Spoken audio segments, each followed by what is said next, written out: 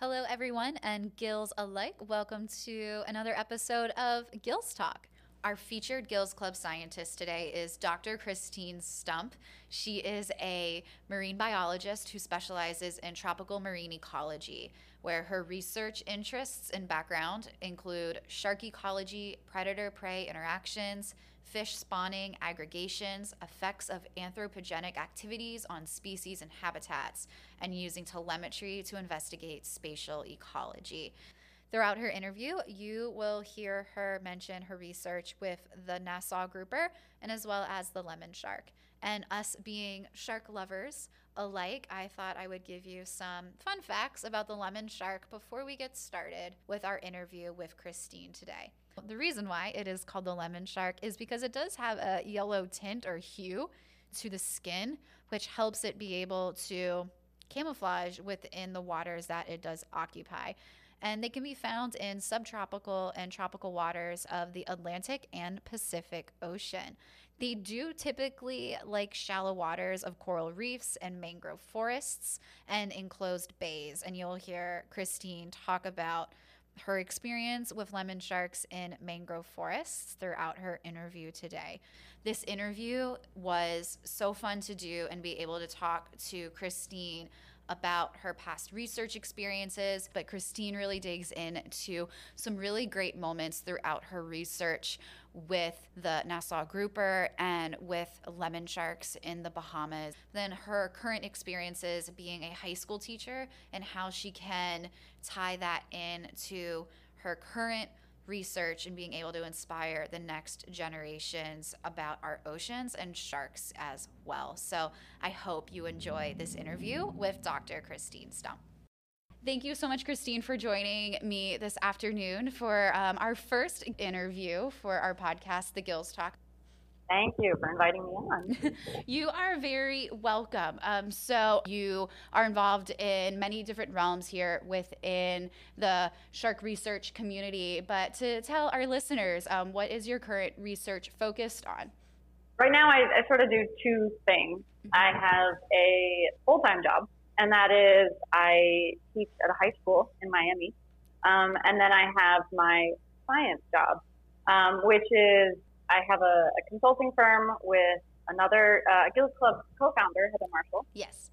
It's called Field Lab Consulting, and so it's a vehicle for us to be able to do research whenever we can, wherever we can. So the project I'm working on now through Field Lab Consulting is a juvenile hammerhead telemetry project, and that's collaboration with Field School and some folks at the University of Miami who are funded by Nat Geo to look at juvenile hammerhead movement in the Miami area.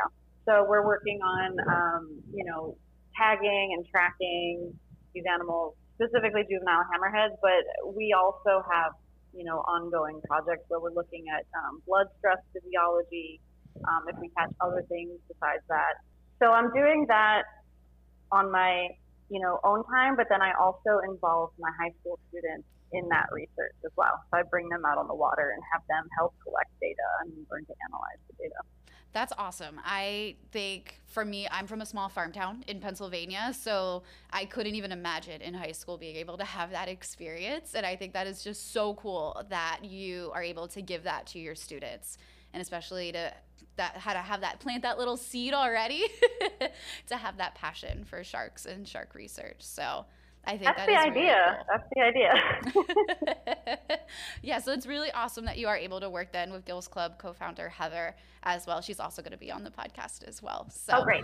Yeah, so we're very excited to have her on. Not sure when she'll be on, but we are going to have an interview with her at some point. So in this research and what you are doing, if that either is with the Field School or with your consulting job as well, is there any challenges that you face? I have the same challenges that any scientist has in terms of, funding and time are probably the big ones. There's a limited amount of funding and there's a limited amount of time. So those are kind of two of the big challenges, in addition to, being a field scientist, the regular, the weather's not cooperating, neither are the sharks, that kind of thing. Of course, there's always challenges being a woman in science.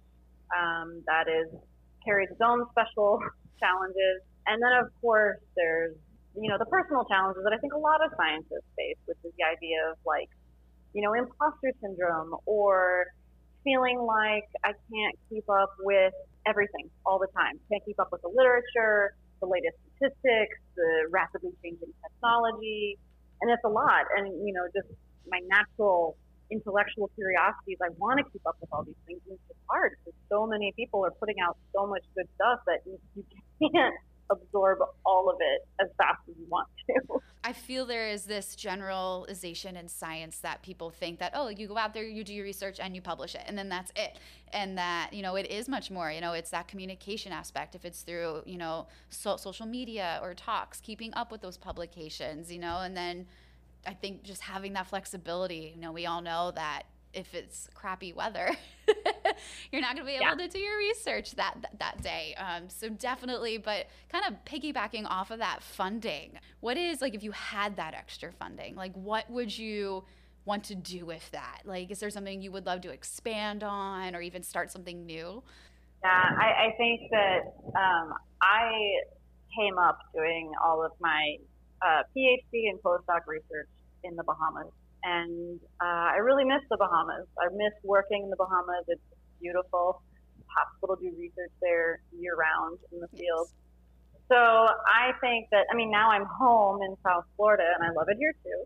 But I think if I had more funding and more time, I would come up with a way to go back to the Bahamas, maybe do something where, it's a comparison between what's happening in Florida and what's happening in the Bahamas. Sometimes you see that as the Bahamas is sort of like the pristine area, and then Florida is the urbanized, anthropogenically influenced area. So there's lots of comparisons you can make there, since the Bahamas is a shark sanctuary. So whether you're looking at diet or movements or heavy metal contaminants in the tissues, that kind of thing.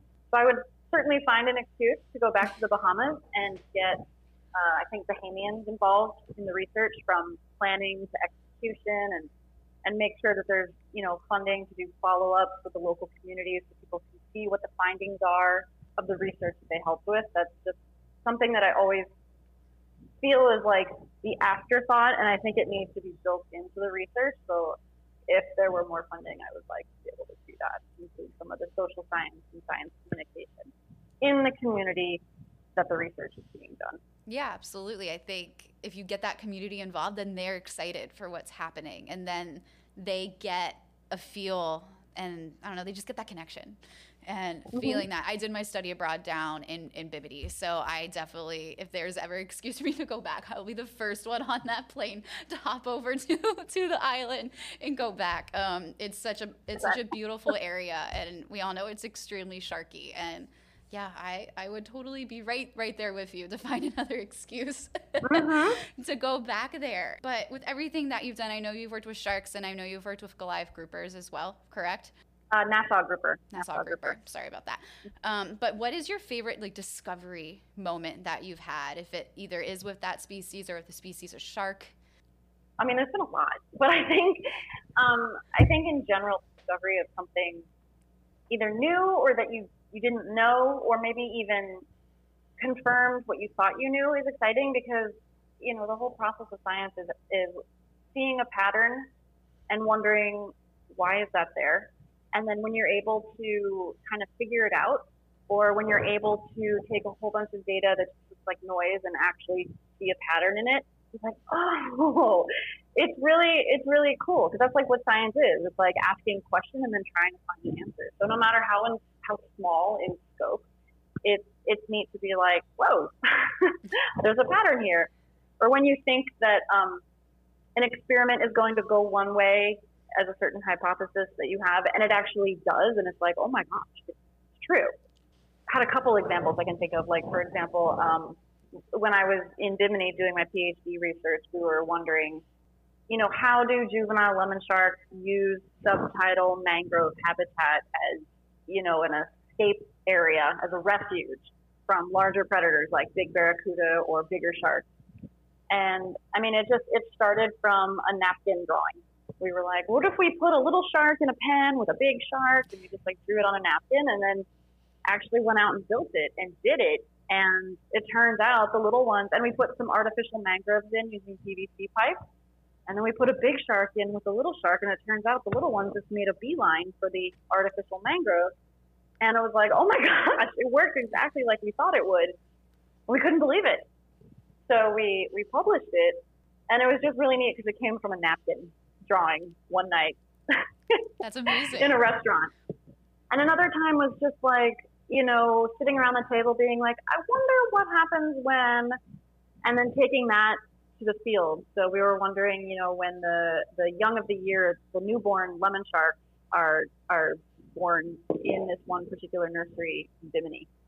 It was like, okay, well, we sample every year, you know, in June for this annual census. And I was just wondering, well, like, you know, when we have, you know, a certain number this one year of that original number, and the second year, you know, only a certain percentage of them survive. And I thought, I wonder if the mortality happens kind of early on, and if you make it, then you're there to the next year, or is it just sort of like gradually they start decreasing? So, like, well, how are we going to answer that? Well, we started doing the same census methods, but just like in the fall and in the spring. So we just sort of did it 2 other times in the year. And we found out that it turns out there is sort of like after all of the newborns are born, there is a big, you know, the mortality generally happens within a couple months. And then what survives that first period of time is what's left when we do the next census. So that was just neat. You know, it's not huge in scope, but it was like, oh, we figured this out from our data. And then with the grouper was really cool. So there was a telemetry project, and we were looking at the grouper, Nassau grouper spawning migration in the Bahamas.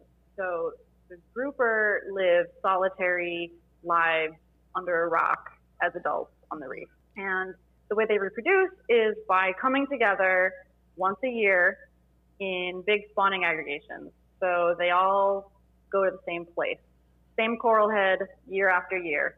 And it's really predictable, which is great if you're trying to spawn and you're a solitary fish, but it's not so great if your entire population is in one place in one time and you're so predictable that fishermen know where that is. So they're overfished, right? And we're trying to help the Bahamas better manage that fishery. So we're trying to figure out how far they migrate, what the timing is with the full moon and everything. And we had all these locations of where the traditional spawning aggregations were from fishermen. They would, you know, tell us where they were. So we were like, all right, we went to this one spawning aggregation, and we tagged a couple of fish, and then we waited to see where they would go the next year. And when we got the data back, and I plotted it on a graph, their movements were completely unexpected. They were just blowing right past what we thought was the spawning aggregation and going up to this completely different spot that no one had ever put on a map before. And then they turned around and came right back after the full moon. So yeah, so we published that too, is like, you know, well, the spawning aggregation we thought was an aggregation actually is gone, it's collapsed, but there may be a different spot now. So it's just like these aha moments that are like, oh my gosh, I can't believe this actually worked. You know, with that, you know, you're constantly learning even within that project as well. And being able to think, oh my gosh, like we thought they were here, but no, like they're actually over there. And I think that's so cool. But, you know, you're naming different species of animals that you've been able to work with. Is there one that's like your bucket list? Like, is there like, I want to work with this species before I retire or end my career? Oh man, I've been so lucky. There's so many. Okay, first, I have to preface this with, I'm a very tropical person. I'm from South Florida. I don't like to be cold. So as much as there are species that I would like to see in cold places, like I don't want to get in the cold water. Understandable. But yeah, so I mean, very hypothetical. So I think the sentimental choice for what I haven't seen yet in person that I would like to see in the wild is a white shark. I mean, that's kind of how it started for me as a little kid seeing Jaws. So, you know, I would like to see a white shark. Also, I can't really wrap my head around the size of an animal that big. I've never worked with anything that big. But I think just for like intellectual curiosity, I would love to see a cookie cutter shark. Oh, what a weirdo. So cool. What a weirdo. That would be, I mean, we always see, like tuna come in or like whales come in or like wash up and you just see like these little perfect little circles on them. And you're just like, I just want to see you. I know. I want to see its tiny little feet. Yes. But I mean, for white sharks, we just got to have a Gills Club reunion and you should just come up and then we can do a big Gills okay. Club trip. Like, I think that's going to be the best option. Done. Yes. Yeah. And when things get a little bit better, we're slowly climbing back out of this hole here of COVID. But yeah, I think after that, we're just going to have to do a Gills Club meetup and just come here to the Cape. Yeah, I'm in. Let's do it. Perfect. We can mark that on our calendar. But you mentioned earlier, there's these difficulties in being in science and in research. But is there any advice you would give to your younger self, maybe starting off, that you've learned throughout this process? Yeah, learn to code. I mean, hands down, no question. That's just where things have gone. You want to do statistics, you need to code. You want to program some piece of tech, you need to code. And I think when I was coming up, coding was not as ubiquitous as it is now. And it's such a transferable skill. I mean, I know people who have, done their PhDs in marine science and now they work for, big companies building models by, coding because it's not just a computer skill, it's a thought process skill. It's a logic skill. So not only is it useful as a transferable skill, but it's also, for a job, but it's also just good logical thinking that can help you problem solve in general, which is useful everywhere all the time. Yeah, I know that's a skill I wish that I had. That's like when I was graduating college, even though it wasn't that long ago, I graduated in 2016, that it was just getting hot. Like, like that's when it was really starting to be the push. And now, like, I wish I had that in my back pocket as well. It is definitely something that now, like, I've heard you say that, but multiple scientists have been like preaching, like, learn to code. Yeah. It's hard to catch up, it's one thing that I feel behind on, and I've done some online courses, and I've tried to play with my own data sets, but I think that it's important, especially if you're going into the sciences, not only to learn how to code, but to know the statistical tests behind it that you're going to run, so you understand what you're doing with the tests that you're coding. So you don't violate assumptions, and so you know how to, prep the data. So having strong backgrounds in those two things is definitely what I would tell my mid-20-something self. Yeah, absolutely. So with coding, is that something that you didn't maybe anticipate or expect in being in this job field, or is there something that maybe you haven't even touched on yet that is something that when you went into this being like, I'm going to research sharks and our oceans, that you were maybe expecting to be doing at this point? I had no idea that you'd have to learn a computer language. Yeah. It's fun though. It's fun when it works. Also, there's also for as many times as it works, there are 10 times, 100 times, 1,000 times more that it doesn't, and it can be very frustrating. But then it feels so good when you get your code to run. Exactly. I think that's a common misconception in science that people have, that like we go out there, you do this research, and it's done. And sometimes you have to go and reconfigure things and being able to analyze your own data and say, well, what can I have done differently? What can be done better for the next time around? Absolutely. I always like to know, I know we talked about what is, sharks that you study and a shark that you have maybe want to study or at least see in the future. But if you weren't studying sharks, what would you be doing now? I think about this a lot. And I think the answer would be different at various times in my life. One time I went to the Naval Academy for college, but that didn't agree with me. One time I went to law school for 2 days. That also didn't take. But, so it is something I think about a lot. But I really, really like science. I like the process of critical thinking and, coming up with alternative explanations for things. But I'll tell you that when I am doing the projects that I work on, when I am doing telemetry work, the time that I most feel like a doctor, I guess, a professional, is when I'm surgically implanting transmitters into sharks. So cool. It is cool. And so I think that I would have maybe given a try at being a surgeon. My mom was a cardiac surgical nurse, and I don't know, she was always into like science and, surgery. In fact, when I started doing surgeries on sharks for Christmas one year, she gave me like a little pair of hemostats on like a lanyard that I could keep on my belt to zip off and work with them. So I think I might like to be a surgeon, although the idea of working on human patients is way more scary than working on shark patients, because, oh man, I feel like, humans, the stakes are a lot higher. They've got families.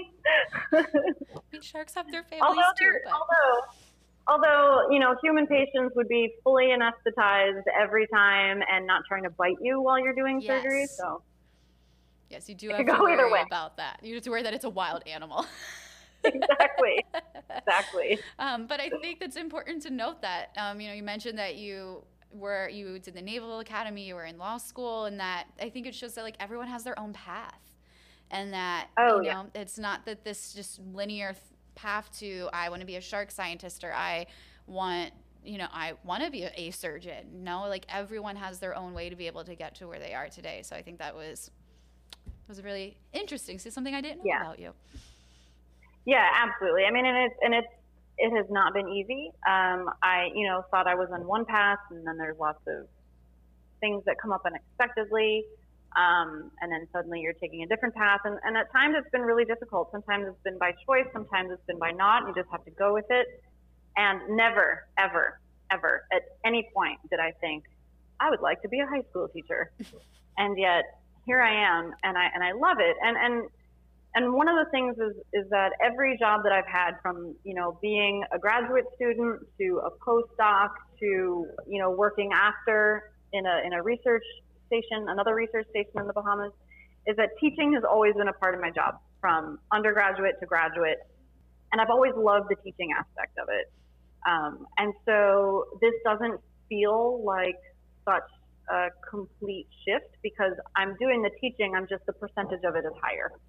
So I'm teaching during the day, and the school that I'm at has allowed me to create a new class called Marine Field Research, where I with some colleagues and I, who also have their PhDs from the University of Miami, made up this class where we teach the process of marine research, from hypothesis generation to lit review to data collection, data analysis, to publishing, to science communication, using our specialties as, the project. So I get to involve these students in research that I'm doing, because if I'm going to involve them, teach them how to do this, I might as well do actual research. So I get to do it that way. And because of the nature of the high school schedule, we have summers off and winter break and spring break. And so I have big chunks of time where I can go and do my own research on my time, with who I want. And it's great, because I've found a way to make it work in a non-academia sense. And it is the most rewarding thing that I've done so far, of all the things that I've done. Yeah. And I'm nowhere near where I thought I was going to be, and yet this is the happiest I've ever been.